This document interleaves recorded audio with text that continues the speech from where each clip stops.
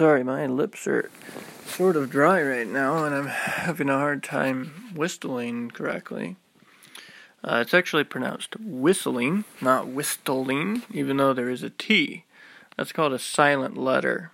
So it's like the word psychology. It starts with a P, but you don't say it because it's silent.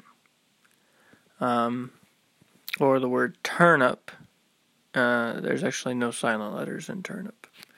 Anyway, this is me, nobody. I am not silent. I like to talk. However, I have been kind of silent for a while because I haven't done a Time with Nobody story or a show for a long time. And I can't really explain that other than to say that I'll just blame it on procrastination. If you don't know what procrastination is, it's not a nation, not a country anywhere in the world like England.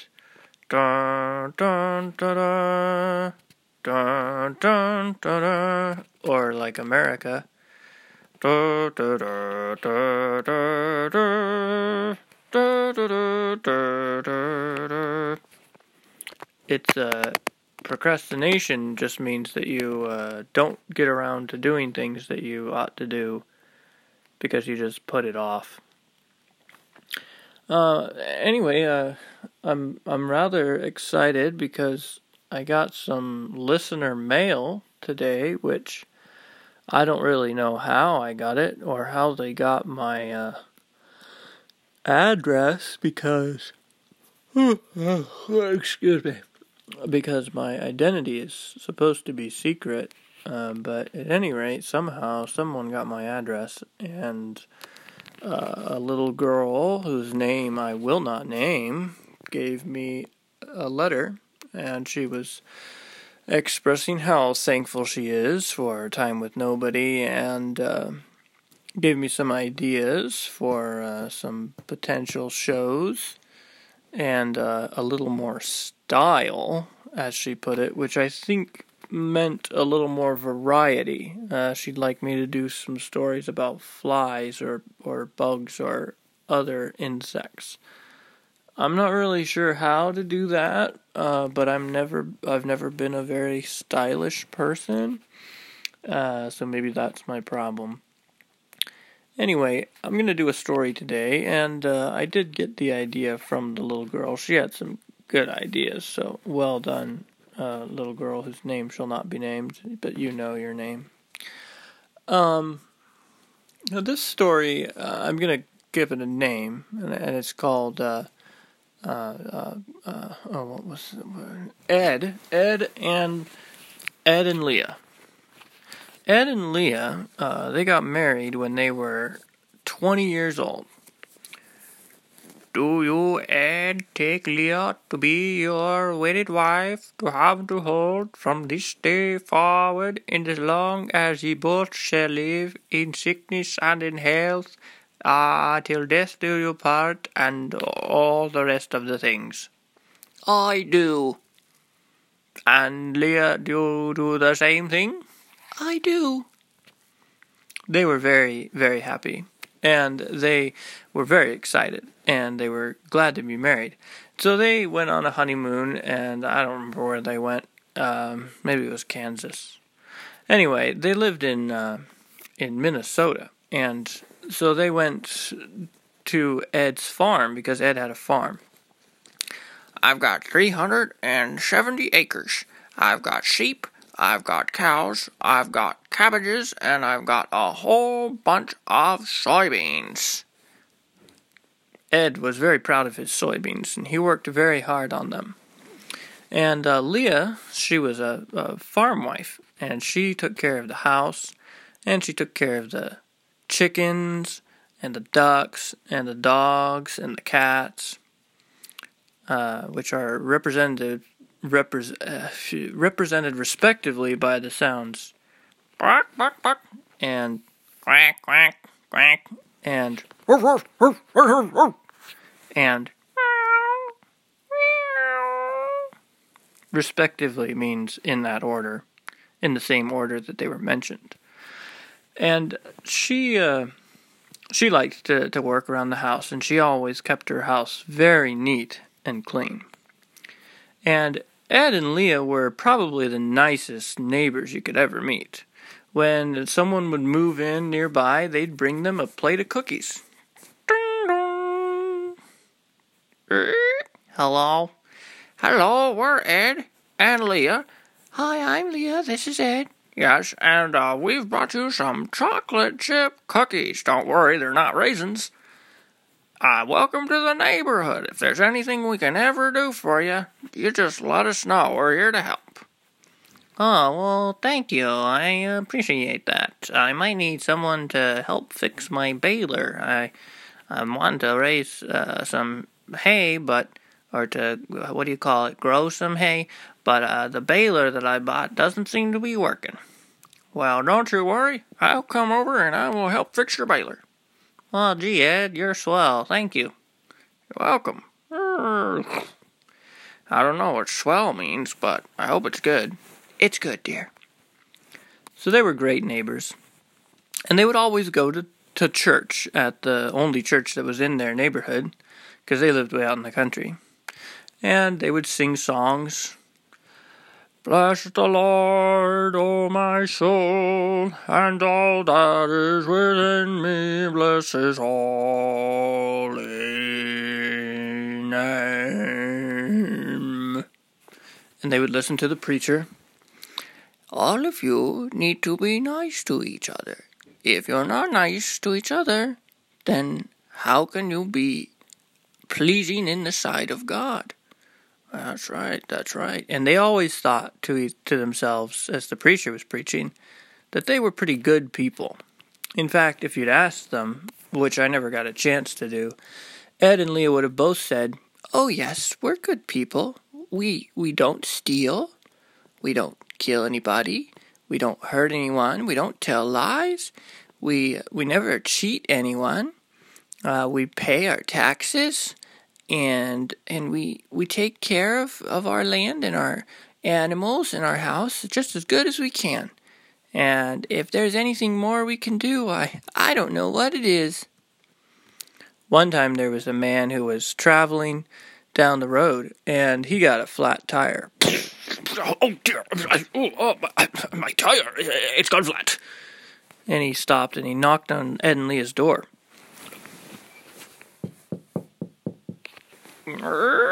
Yes, may we help you?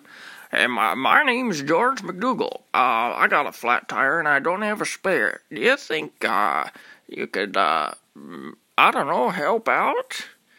Well, sure we can. We got plenty of tires and I'm sure one of them will fit your truck. And they helped George McDougal put a new tire on his truck. And then they invited him in for dinner, and they ate chicken soup and butternut squash. And then afterwards, they talked and told stories. And by the time George moved on, he said, you people are the nicest people I ever met. You're real good people.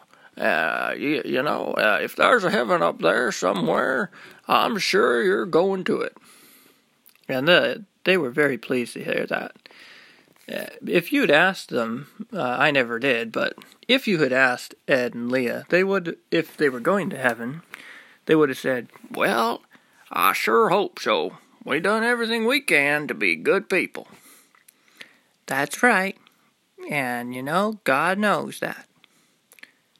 Well, one day, Ed and Leah were getting rather old. They were in their 70s at least, maybe older. And Leah walked out onto the porch to get the newspaper. And it was cold. It was in the winter. And the wind was blowing.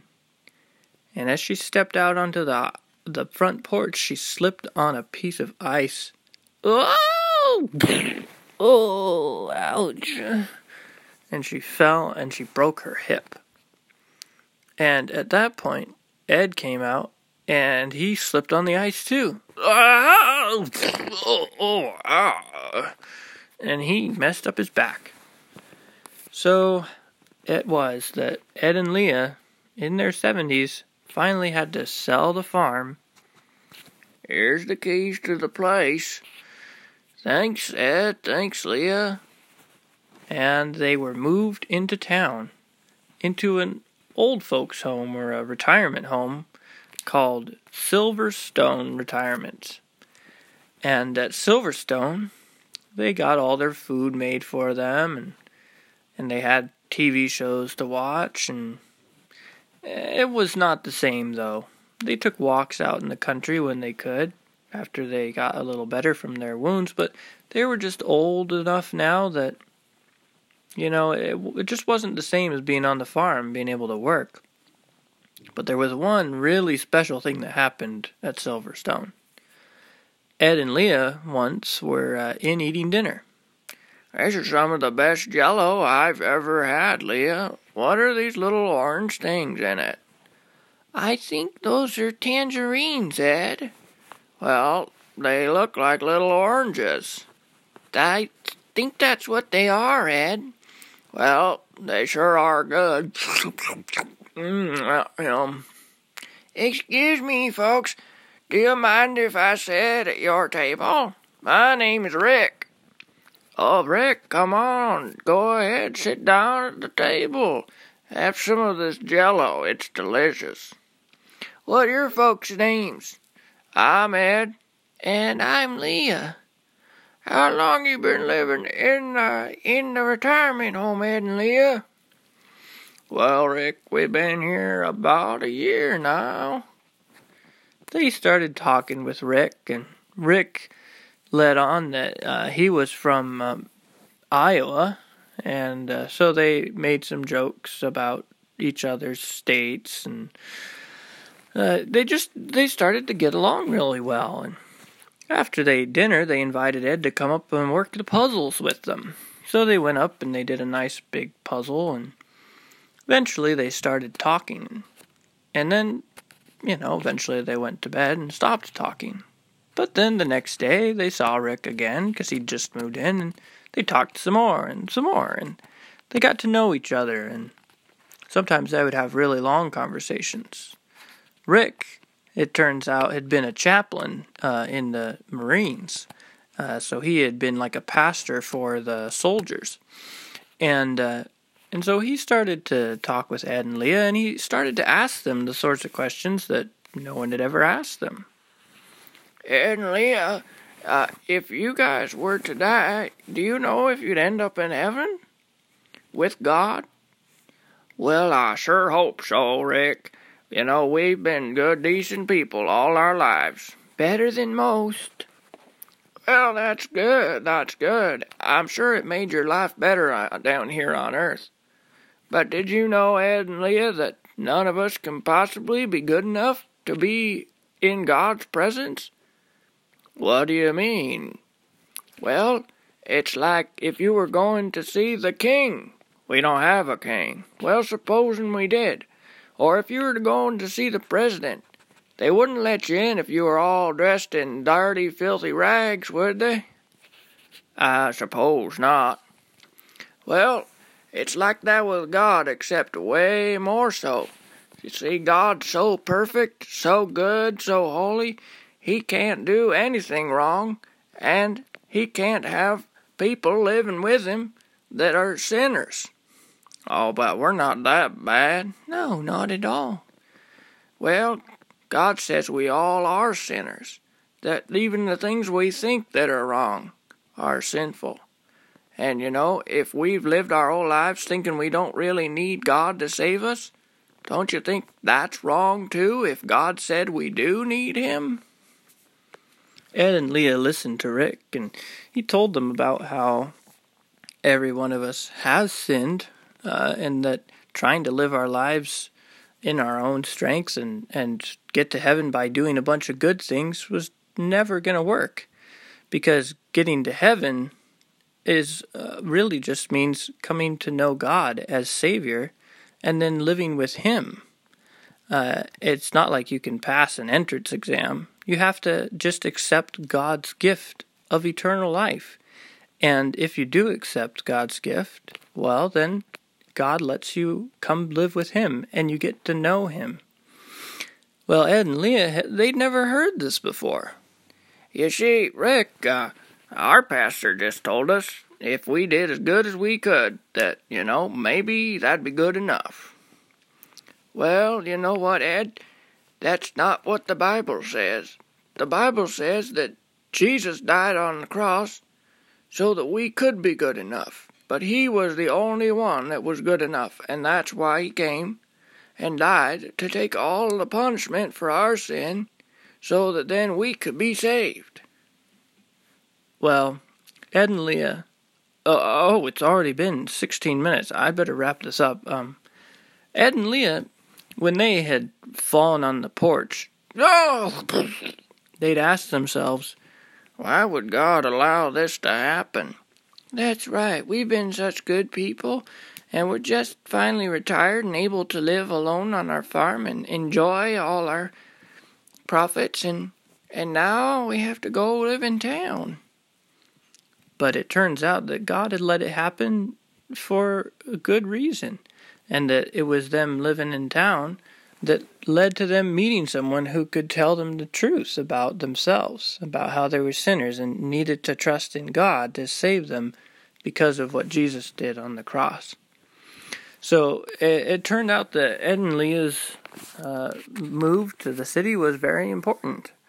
And that's about the end of our story. Maybe I'll have another story about them some other time. But Ed and Leah did trust in Jesus to save them. And you know what? He did save them, because that's how it works. Because God is very gracious, and he wants to save us.